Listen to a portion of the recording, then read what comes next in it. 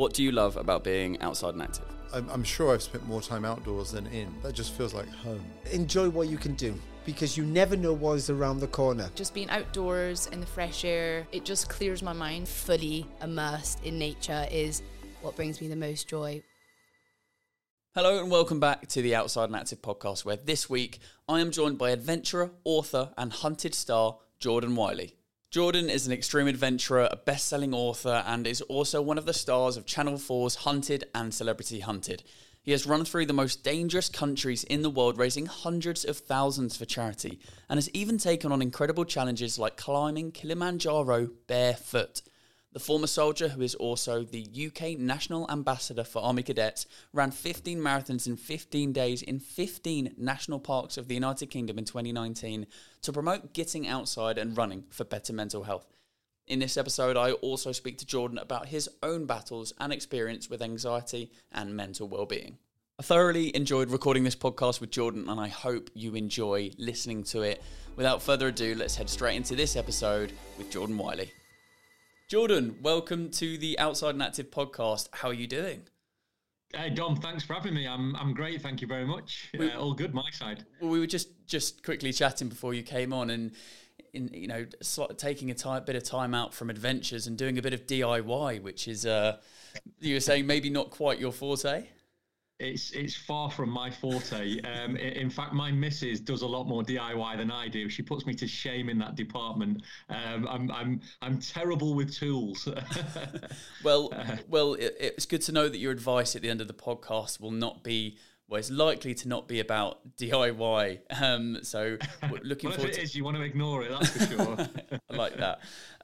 But we're going to kick off the episode by me offering you the piece of advice that a previous guest has left, and I don't know who they're leaving it for.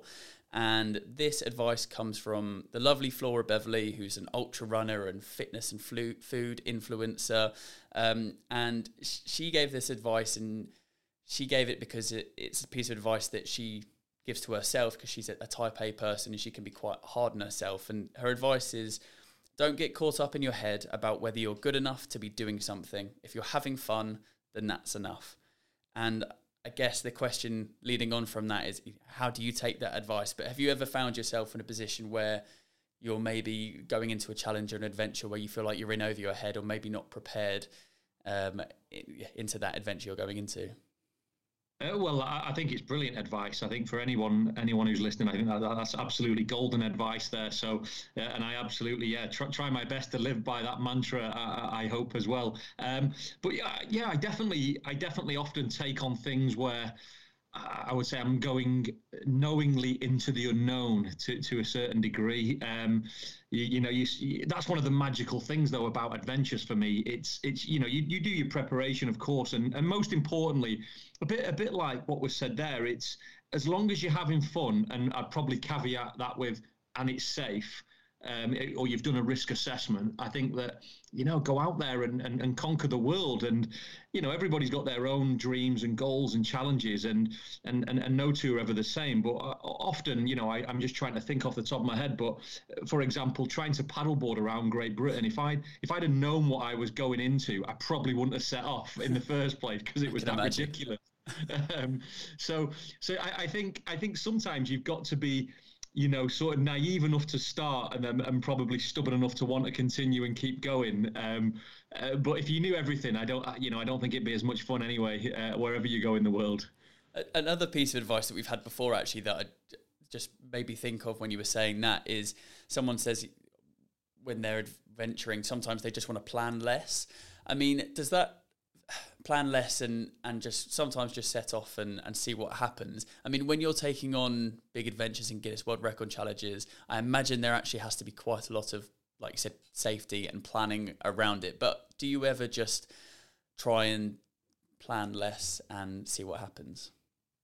I think it depends on the nature of the particular adventure. I think, for example, if you're going out for an adventure, at the weekend, or coming up or whatever, I think, yeah, absolutely, go and see where the mountains or the rivers or whatever it is takes you. But I think if you're planning a major expedition, you have to put in a lot of risk control measures. You have to think about things like sponsors and partners and logistics and maybe support team members. So, for a big expedition, I'm planning a year in advance. So there is a lot of things to think about, and especially when you're working with brands or companies or sponsors, so to speak, you have a lot of deliverables that you've probably promised that you need to deliver on. So I think planning is quite important in that respect, because otherwise, if you don't deliver on what you've promised, they're probably not going to sponsor you again, and it's not going to be a great success from a sort of a media or a PR perspective. So I spend a lot of time on planning expeditions, and I think that's really important. But I think context is everything. If I'm going out for the weekend with my daughter, I'll jump in the VW and see where we end up, and absolutely, I agree in that respect. This next question is one that we ask to everyone that comes on the podcast, and it's purposefully quite vague because I like hearing in what direction people take it. But what do you love about being outside and active? What do I love about being outside and active? I think firstly it's what it does for my mental well-being. I think just the outdoors in general, whether it's the countryside, which I would call sort of green therapy, or it's the lakes, the rivers, the oceans, which is my blue therapy. I just think it gives you such an amazing feel-good factor that you don't find anywhere else in the world. And I'm not saying you have to go to, Antarctica or the Arctic or the Himalayas. I'm saying going down to your local national park. For me, it's in Hampshire, in maybe the New Forest, or whether it's the Lake District. It's just that feel-good factor, the endorphin release, the being at one with nature. It's so special, and it has so many benefits, both physically and mentally. And it's like the best medicine in the world, really, that still should be. I don't know why it's not like prescribed everywhere as just go and have a run or a walk or a swim. It should be what doctors, it should be like in the chemist. You should be able to bottle that up and give it out, I think. Looking at your social media, and particularly in your Instagram bio, I'm really interested. At what point does an adventurer become an extreme adventurer? It's a great question. I think at the point where you need to tap up as many sponsors as possible to support these crazy expeditions. Yeah, that's probably the honest answer. But I like to think that I think most of my adventures are extreme in the sense that most people aren't probably going to go and take them on or try them. It's quite a big commitment to go to somewhere, to run a marathon on every continent, or as I say, row across a dangerous stretch of water, or paddle around Britain. They're not something you can just go and do on a weekend. So to me, they're quite extreme, and to most people, they're quite extreme. And I think in terms of standing out in a very crowded marketplace, it's important to sort of, it's when you're dealing, as I say, with, again, coming back to I'm an adventurer for a living, so my income relies on being able to brand myself in certain ways, and I'll be the first to admit that I'm not the fittest, the fastest, the best at anything I do. But I give it my all, and I try to do it with sort of humility, and I try to do it for good causes. And I'm in a world where there are some really incredible people, and I don't class myself as one of those. I'm quite an ordinary person that tries to take on pretty extraordinary challenges. And I like to think that by me doing that, I can show other people that anyone can do it, but you have got to dedicate the time and put, make the choices and decisions or sacrifices, whatever you want to call them. But I'm nobody special, and I don't think I am in any way. I'm no different than anyone else. I always say I'm an adventurer. I'm not an athlete. I still love a beer and a pizza at the end of it. At the end of the day, that is exactly what I want to hear, and probably what a lot of people will be listening as well. Go, yeah, well, Jordan's just like us. You want to go out on an adventure on the weekend, and then, like you said, have a beer and pizza at the end of it. Yeah, but I think if you are thinking of a big adventure, I think also it's important to say that, you have to believe in yourself, and a lot of people, they want to do big things and great things, but they haven't necessarily got the self-belief. And I think, especially if I speak to a lot of young people these days who are trying to pursue careers as adventurers. It's a viable career path, which might seem strange to a lot of people, but But what you have to absolutely do from the start is believe in yourself, because a lot of people won't believe in you. You'll get so many knockbacks and people turn away or dismiss your grand ideas. And I spend most of my life knocking on doors that don't open, but you have to have that sort of perseverance, that resilience, just to keep pushing forward, and something will give way eventually. But as I say, you've got to believe in yourself before you try and convince the rest of the world to believe in you. And I think that's really important. I mean, you are involved and get involved with so many different things, and we're going to try and meander through as many of those as possible and get your insight into that. But let's wind back to 16 years old and the Jordan that joined the military. I mean, where were you and who were you at that point? Yeah, at 16, life was very different. I'm ironically these days I'm a bit of a champion of education, but at 16 I certainly didn't have one. I'd not applied myself at school, which I'm not proud of at all. I'm quite ashamed of that, because what I've come to learn, having travelled the world both as a soldier and as an adventurer, is that actually to have access to education is one of the greatest privileges for a young person. So, I as I say, I'm quite embarrassed that I didn't apply myself, which meant I left school with no GCSEs or any qualifications, formal qualifications, which was quite tragic. And I was often as well. I was up to no good. I was often in trouble with the law. Not for anything serious, but just being a nuisance really to society. Back home I grew up in a council estate in the northwest in Blackpool, and we'd get up to no good because for me, I struggled to learn in a classroom. For me, being in a classroom was a bit like being in a jail cell or something. It was like you're enclosed, you're trapped. You just want to get outside in the fresh air. And for me, it just didn't work. And most of the skills and things that I've learned in life have been in the great outdoors. And, so I was quite limited in terms of opportunities at 16 because I didn't apply myself when all my friends were going to, college, university and so on.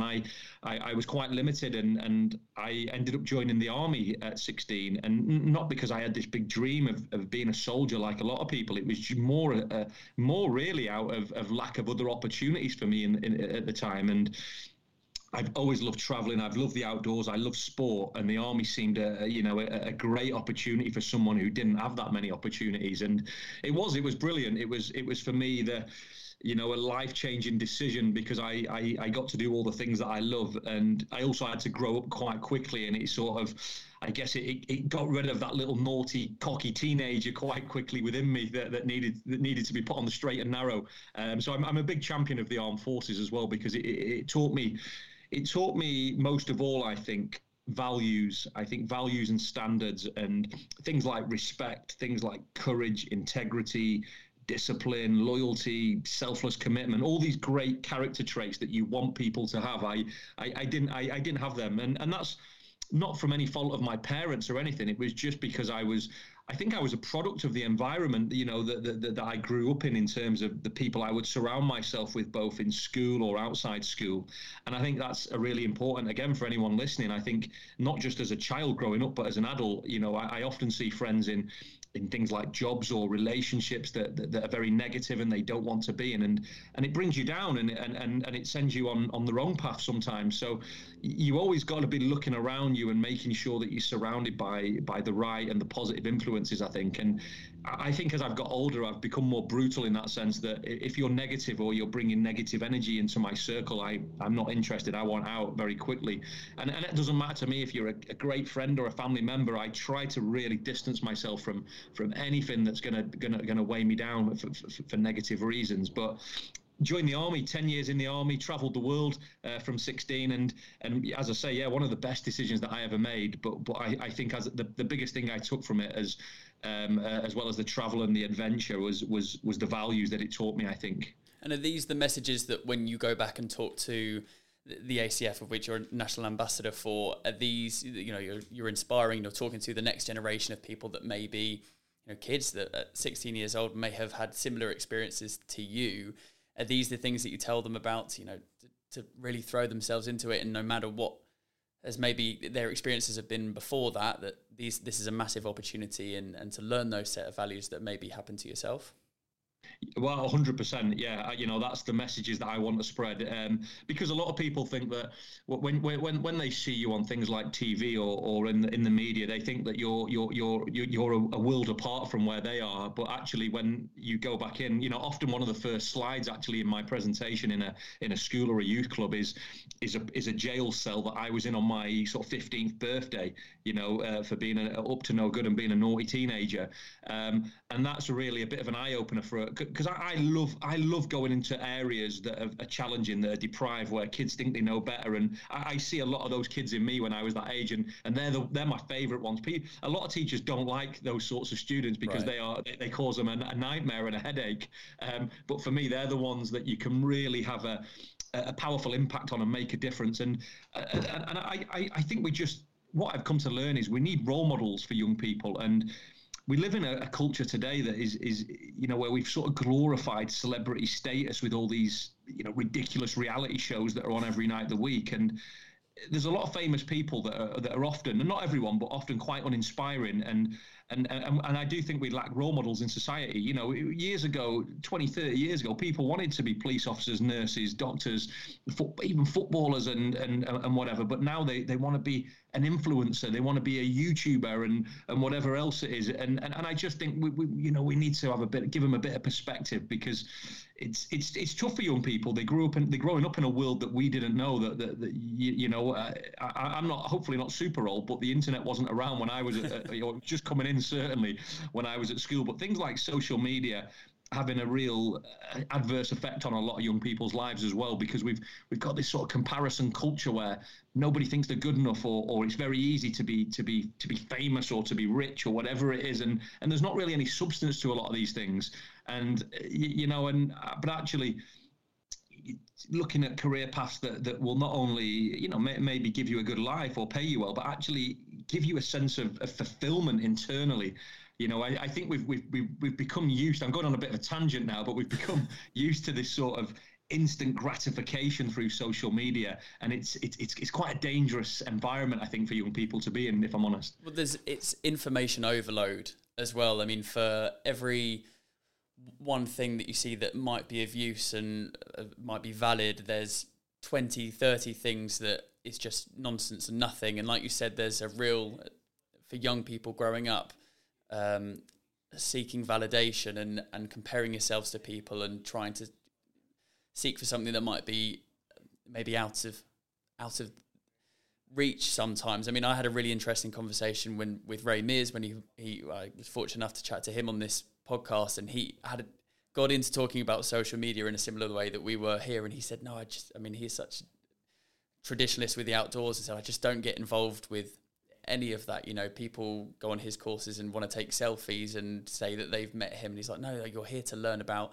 adventure and the outdoors and wilderness bushcraft. And social media has had a real, as much as there can be a lot of positive impacts from it, it's a really tough place to be sometimes. No, it's a tough place, but it is the future, whether we like it or not. It's the here and now, and we have to find balance, I would say. I'm not saying get rid of social media, because that's just never going to happen, but we have to find balance, and we also have to understand the challenges and risks, or young people certainly do, because a lot, I've worked with a lot of young people whose lives have been turned upside down, and tragically even people have lost lives as a result of things that have been heard or said online, and it's not cool, it's not good, and we need to do more. There needs to be more accountability as well. And I think I've always believed that if you've got a profile of any sort, whether it's a small one like me or it's a super big one like some of these A-listers, I think you have a responsibility to the world, to society, to use it for positive purpose. Not just to try and sell the latest product or give a discount code or whatever it might be. Try and inspire, try and educate, try and encourage, try and use it for something that's going to help make a positive impact on the next generation who are looking in. I think we have a responsibility, and there's not enough accountability for so-called influencers and things like that.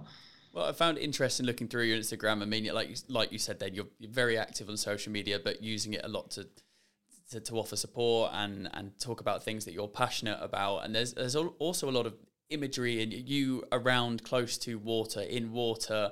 I mean, has water always been something that you connect with and I guess, offers you a sense of freedom. Yeah, I love water. I think water more so than than the countryside or mountains or anything. It's just something about it. I don't know. I'm not spiritual or anything like that, but it's got some kind of soothing tendencies that just take me to another place. And it doesn't matter if I'm wild swimming in the local river or paddleboarding, or, surfing, whatever it might be. Just being in even walking down the coast, like a coastline, Bournemouth, Blackpool, wherever. There's something quite magical about that. And I also found when I was paddling around the UK that the people who live next to the sea, they have they have a spirit of adventure that you don't find in cities as well. That they have a different mindset and outlook on life. People who live on the coast. And yeah, I don't know what it is, but I'm always drawn back to the sea. I don't know if it's being a Blackpool kid or something, but I always want to be as close to the water as possible.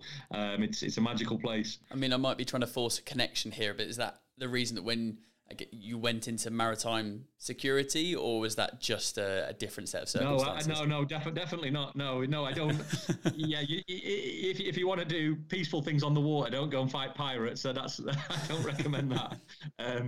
But no, to be honest, that was just another opportunity that came my way. And I was a frontline soldier in the army, so there aren't many jobs for people who shoot guns for a living in the civilian world, but one of the jobs where you can one of the career paths that you can get a job very quickly is in private armed security, because you've obviously spent a long time dealing with weapons and hostile situations. So it wasn't necessarily the career path that I wanted, but it provided a great opportunity again to travel, to meet interesting people, and I guess live a bit on the edge as well. Well, yeah, you say that there was, I mean, the frightening experience of being confronted by Somali pirates. Tell me about that experience and finding yourself almost in the front position of where you had to take control of things in that situation. Yeah, it was it's quite a long time ago now. It's well over a decade ago. But my job as a security team leader was to advise the captain on getting his vessel from sort of A to B safely. And I was involved in a quite high profile incident at the time, which saw pirates board our ship. And on this particular vessel, we didn't have any weapons because the use of arms was prohibited by the flag of the ship, or the country that applied the laws of the ship on board. And we were supposed to be a sort of a normal job, take the cargo in, drop the cargo off and leave. But as with anything in international shipping, things get delayed and what have you, and what should have been a short period of time became quite a few hours, turned into days and so on. And we got woke up when we got hit by some armed pirates off the coast of Somalia, just outside the port of Mogadishu. And yeah, if you want to find out what happens next, there's a great book available in Waterstones. I won't ruin the story, but obviously I'm still here to tell the tale. Yeah, like you said, it inspired one book of a few books that you've written as well. I mean, where is the motivation come for writing? Is that something that you've always been interested in? Obviously that experience influenced that book, but you've written books on other things and other adventures as well. Is that something that you're really passionate about? Yeah, no, really. Do you know, actually, I terrible at English at school. Again, didn't get an English GCSE. But what I did do, actually, when I was in the army, I went back to education. So even though I'd left school with no qualifications, as a soldier, I made a lot of I committed myself to education and to wanting to better myself. And I did my GCSEs, my A-levels. I went on to do a bachelor's degree and a master's degree as a soldier. And I had to do quite a lot of writing for my essays and things for that. And that was where I sort of picked up that I could actually do some writing and put a string of sentence together. And I think, as well as being outside, one of the things that's really helped my mental health was expressing myself through words, through the written word on paper. I think that I think anyone can write a book. I think everyone's got a book in them, but I think also is very therapeutic, very tranquil to be able to just write down what you think without having to talk to anyone, and what you were feeling or whatever, and then just say, you know what, that was me, that was what that's who I am, and you don't really have to answer any questions. Of course, there'll always be critics and there'll be people who want to challenge things or whatever, but that's life. I've come to learn wherever you go in the world. But it's a very cathartic experience writing, I think. Very therapeutic. Interesting that you said that you took the opportunity to go back and focus on education after you'd left school and obviously gone into the military, because my mum actually does some support for examinations at universities and invigilation, and she says the nerves on people's faces, and they get themselves into such a stress because obviously it's a really important time, and that, you know, doing as well as you can in university or A levels and GCSE exams is obviously very important, but people might see it as the be all and end all of what they might go on to achieve, whereas actually there's opportunities to educate yourself afterwards or go back into education. I just found it interesting hearing you say about going back and upskilling yourself at a later point. What was your experience well, with that? It's interesting as well because, you know, and again, I'm not taking anything away from the sort of orthodox education system of going to school, because it is incredibly important and an amazing opportunity for anyone who has that opportunity. And actually, there's nothing cool about going to college on a Tuesday night when all your friends are in the pub in the army and you're going off to with your textbooks and things. You know, I remember the abuse I used to get for going down to the college when all my friends were going on nights out.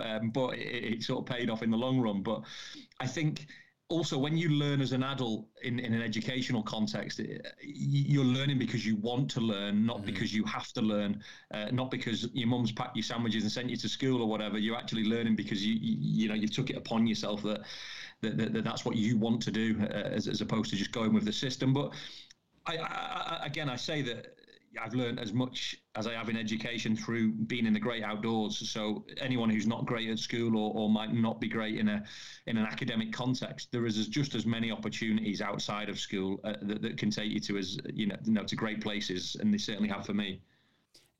Interesting, through this conversation, you've touched on the importance that adventure in the outdoors has played towards supporting your own mental health and mental well-being. And it seems that you've not been afraid to step away from social media and the things that you've been doing when you've been going through a difficult time. But, you know, how important is adventure and nature when you are experiencing a dip of, you know, supporting you to build back up? Yeah, well, I think adventure, nature teaches us so many things.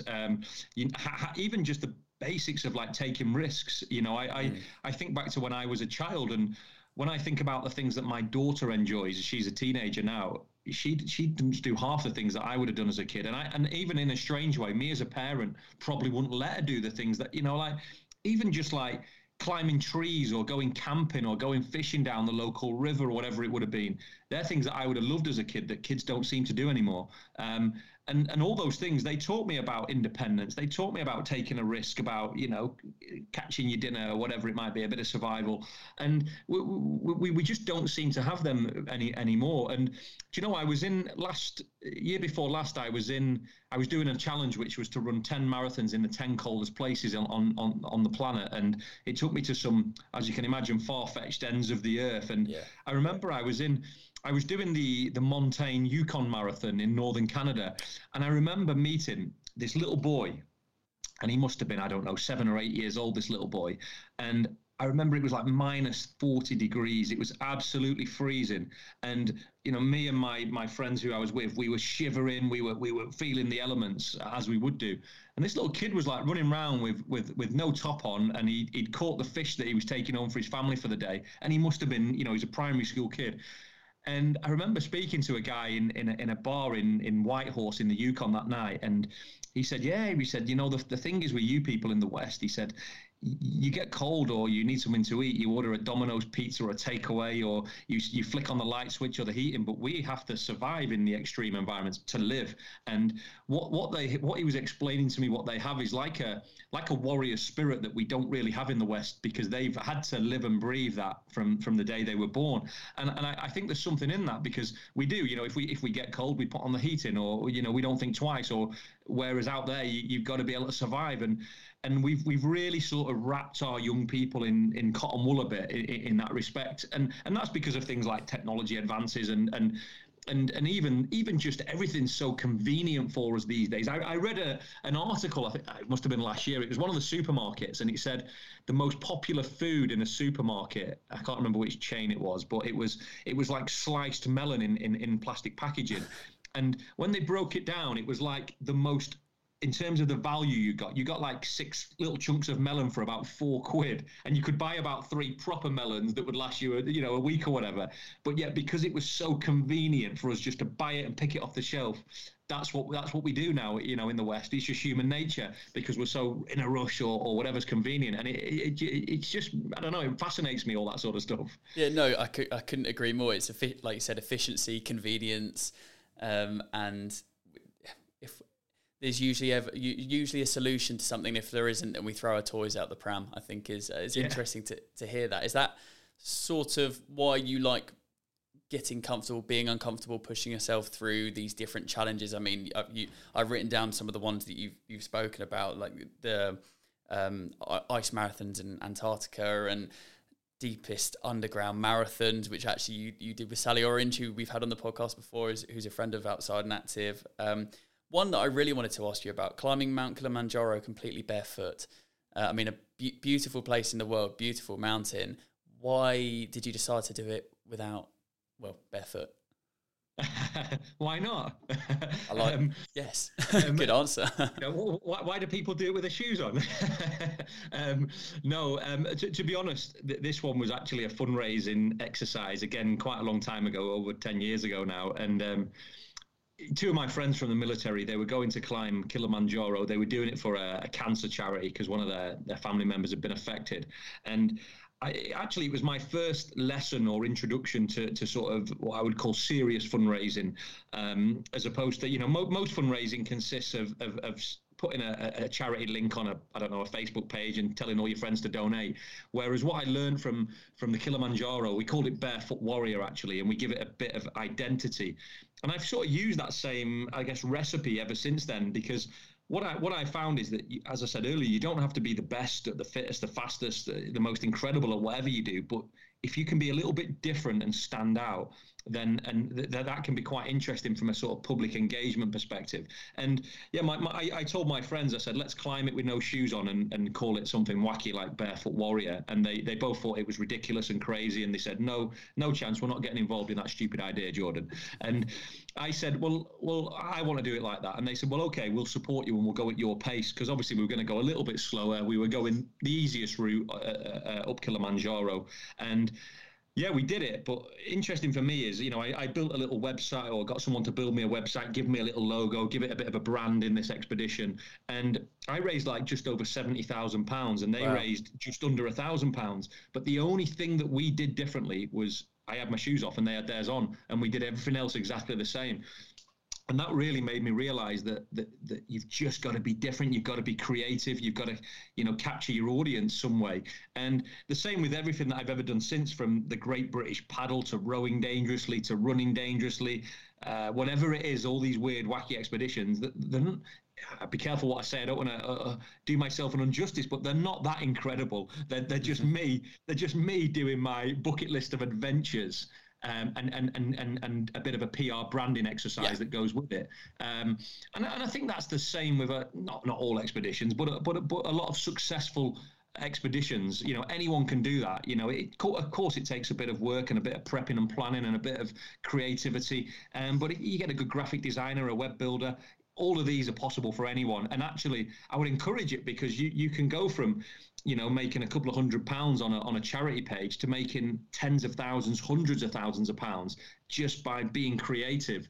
So I think it's really important to share that message, actually. Yeah, no, I think that's really interesting. I mean, we're the Outside and Active team. We're taking on a challenge in September, raising money for Youth Adventure Trust, who do some great work supporting. Yeah, brilliant charity. Yeah, and that's good advice. I think we're going to take that on board. And obviously, lots of people listening to this will be marathon runners and adventurers that will do their own form of charity and fundraising as well. And I think, again, just adding that different element, adding a reason for people wanting to get behind and support you, as raising money for charity during these adventures always been part of it, or where obviously it's a fantastic thing to do, but is that just another element and motivational piece that helps you when you're going on these different adventures and challenges?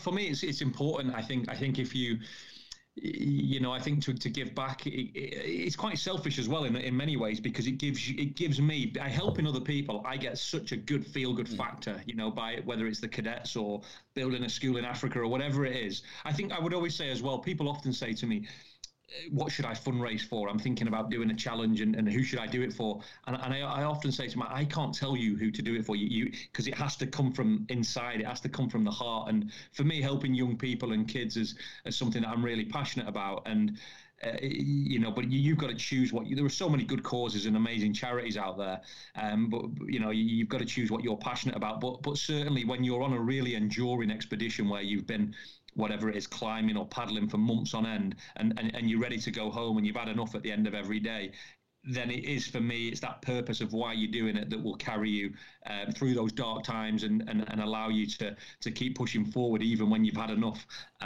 So I think the charity side is one of the most important aspects of an adventure for me personally, because it gives me that sense of purpose. And I think as a former soldier, when I left the military, 13 years ago now, I found it really difficult to find my sense of purpose in life again after leaving.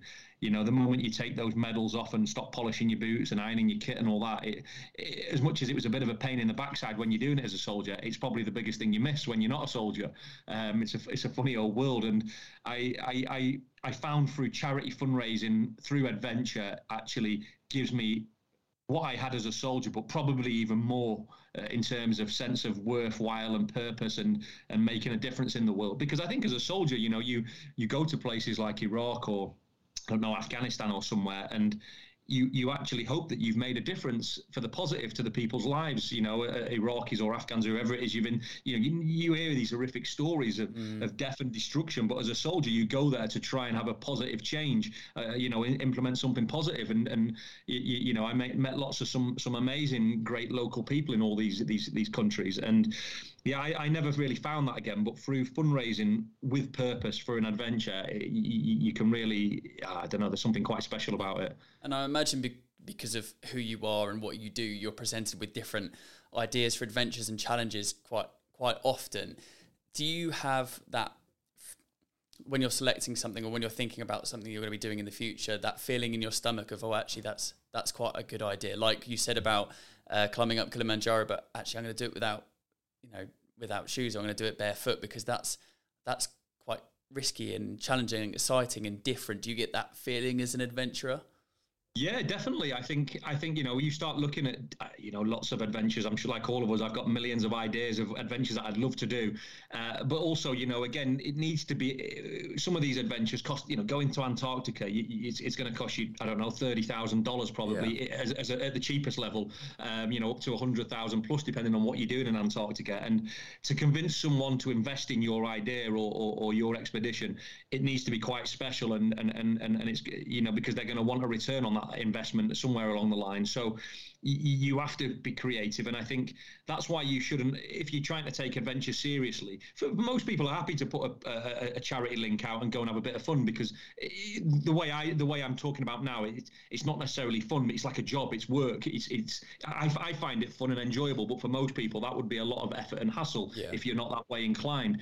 But most of my days are filled with speaking to sponsors, updating websites, brochures and things, and pitching myself to different people. And but I think if you can think of something that's going to capture not only the imagination of sponsors who are hopefully going to pay for your trip, but also if you're trying to fundraise for charity, I always think about the media. What are the media going to like? What is going to go viral on a social channel? Or what is BBC News or Sky News or Good Morning Britain? What do they want? And that's where if you work out that recipe, the rest of it becomes quite easy, because if you can sell your story quickly to the mainstream media, that fundraising will just go through the roof without you even posting a link. But if they post your link to 60 million viewers at prime time, 8 a.m. while everyone's having the cornflakes, that saves you a whole lot of work. And it's trying to find that balance, but it's about relationships as well. Because when you set off on an expedition, you want to hopefully be able to send an email or pick up a phone or send a WhatsApp to a journalist or a news presenter and say, can we get on the TV tomorrow morning? And that requires a lot of time investment of building relationships over many years to get to that. But yeah, it's as I say, I'm talking about adventure from a career perspective, not, and I don't want to I don't want people to take the fun out of adventure by doing this, because adventure is it's not a place for me. It's a spirit. It's something. It's a way of living. It's a mantra, really. It's not about going somewhere and doing something. It's about a way of life, I think, more than anything. But have you found that over the sort of last 10, 15 years that brands and sponsors have been more willing to support people like yourselves that do this for a living to, because they see the exchange that they will be getting out of it later down the line, but obviously it's so important for people like you to be doing what you're doing that they're more open to be doing that. No, definitely. I think I would call myself a micro influencer. I'm not a superstar of social media or anything. But what I have with my audience, what's interesting for certain brands is most of my audience are quite a specific demographic. They're people who like the outdoors. They're young people who maybe they're involved in things like cadets or scouts or Youth Adventure Trust, whatever it might be, Duke of Edinburgh Awards. Yeah. So I have a collective audience of people, and as a result of that as well, that's why, everything I do, I try to be very clean. You'll never see me using any bad language on social media or getting into politics or religion or debate. I'm very conscious of anything I post because I know there are a lot of young people potentially looking at that, and I want to make sure that they take something positive or inspiring or encouraging from that. So, most of the brands that I work with, I try to work with companies or brands that I share the same values as, not just somebody who wants to put a logo on me or and take a picture and offer a discount code. That's not really of interest to me. For me, companies like, I don't know off the top of my head, Bremont watches or Montaigne. Montaigne is a great outdoor brand, and the way that they've built an amazing community of ambassadors, and we all try our best to help each other. And we try to tackle issues like sustainability, for example, and looking at ourselves inwardly and saying, what can we do to make the world a better place? And I think you have to live by your values when you're looking at brands to work with, because otherwise it's very short-lived. I don't want someone to sponsor me once and never see them again. I want to build a relationship for many years to come, and hopefully whatever we do together, I want to represent you to the best of my ability. I want to be proud to fly your flag. I want people to look at me and go, oh, he's a Montaigne ambassador, and I want to go and buy kit because he shares the same values as us, not just because it looks good on an Instagram post or whatever. I think values, again, have got to be at the core of everything you do.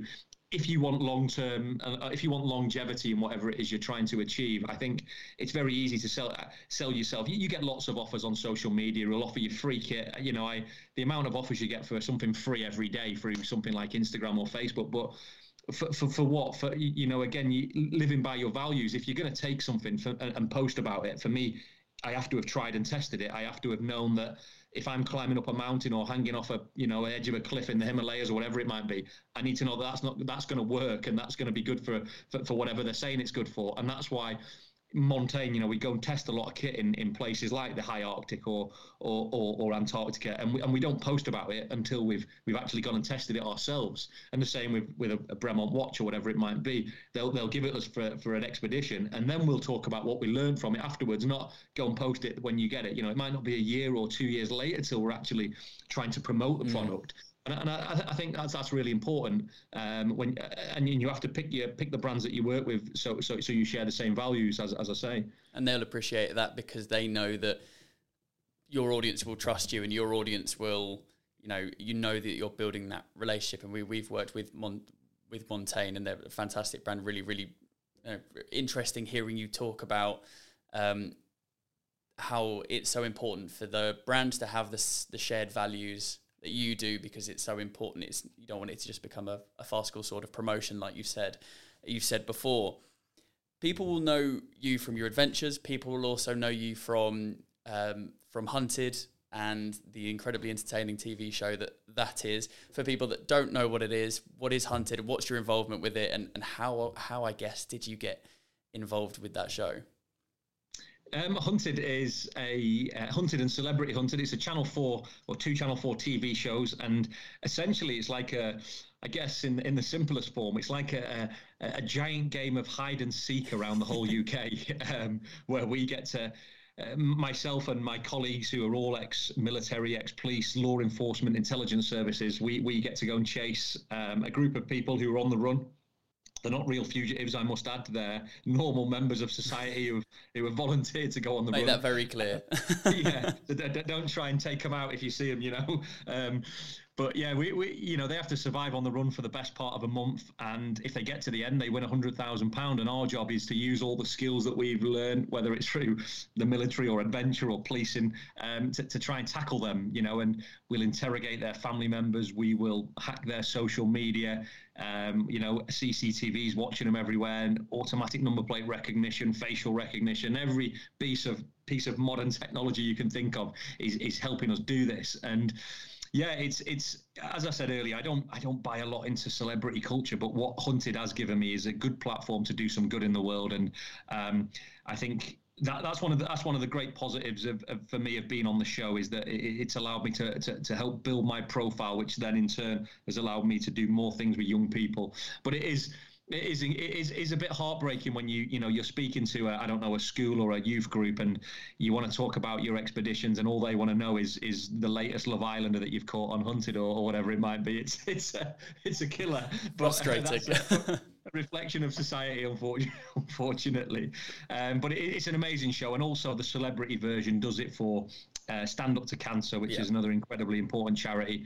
All the celebrities on that show, they donate their fees as well, which is amazing and great of them. So yeah, it's a fun show, and I guess I got into it through being ex-military. I worked in I wasn't in the special forces or anything like that, but I worked in military intelligence and operations in an intelligence cell, and I used those skills on Hunted to a certain extent. But it's a TV show, it's entertainment, and it's a big adventure for me. That's the way I see it. Yeah, it's another example of, you've spoken out throughout this, of taking opportunities, and I guess it's a bit of fun as well, and like you said, growing the platform to be able to do the amazing things that you do, and speak to young people like you do, which all culminates into, you were awarded this the beginning of this year an MBE, which must be such a fantastic feeling for you. I mean, where were you when you found out about that, and I guess what was your initial reaction? Because it must be quite strange to be contacted and told about that. Oh yeah, honestly, it still blows me. I'm still gobsmacked today. It's so humbling to be awarded an MBE from His Majesty the King, especially I think as a former soldier, to be honoured in that way is amazing. And I've always been someone, if I'm really honest, to steer away from awards and recognition in the public eye. Many a times I've pulled out of awards because I sometimes feel that it takes away from what it's all about sometimes when you accept awards and things, and especially in the fundraising sector. I have many times said I just don't want to be involved, not for negative reasons, just because it's not why I've done something. Yeah. And I got the phone call and telling me this information about 2 weeks before, and I genuinely thought it was a hoax. I thought someone was winding me up, and they said you can send an email to the Foreign and Commonwealth Office, because I was awarded it on the overseas list for my work on the Horn of Africa, and they give me this email, and I sent an email just checking it's not a hoax, and then some really important person messaged me back saying no, on letterhead we can confirm it's all real and genuine, and don't worry, lots of people think it's a hoax when they get this call, but yeah, I blown away, and I don't really know what to say about it except for I'm so humble. But I hope that I can use it to hopefully do more things for again, it comes with responsibility, I think. To be awarded something like that from His Majesty the King, for me, it just spurs me on to want to do more, especially for people like the cadets and young youth organisations, because it just shows people that it doesn't matter where you start in life or where you've come from. It's about the direction of travel. It's about where you're going, and anybody can achieve anything if you're willing to put in the hard yards. So coming up in the near future, as well as going and speaking to the cadets and all the work that you do, what else have you got planned that you can talk about? I'm sure you are a busy man. I'm sure there's other things that are on the the forefront of your mind? Yeah, lots of adventure projects coming up this year. Some local and some overseas. I'm going to be 40 this year, so I'm probably going to. I've been wanting to do the Alcatraz swim in San Francisco, so I'll probably do that on my 40th birthday. I've been looking at it for a few years.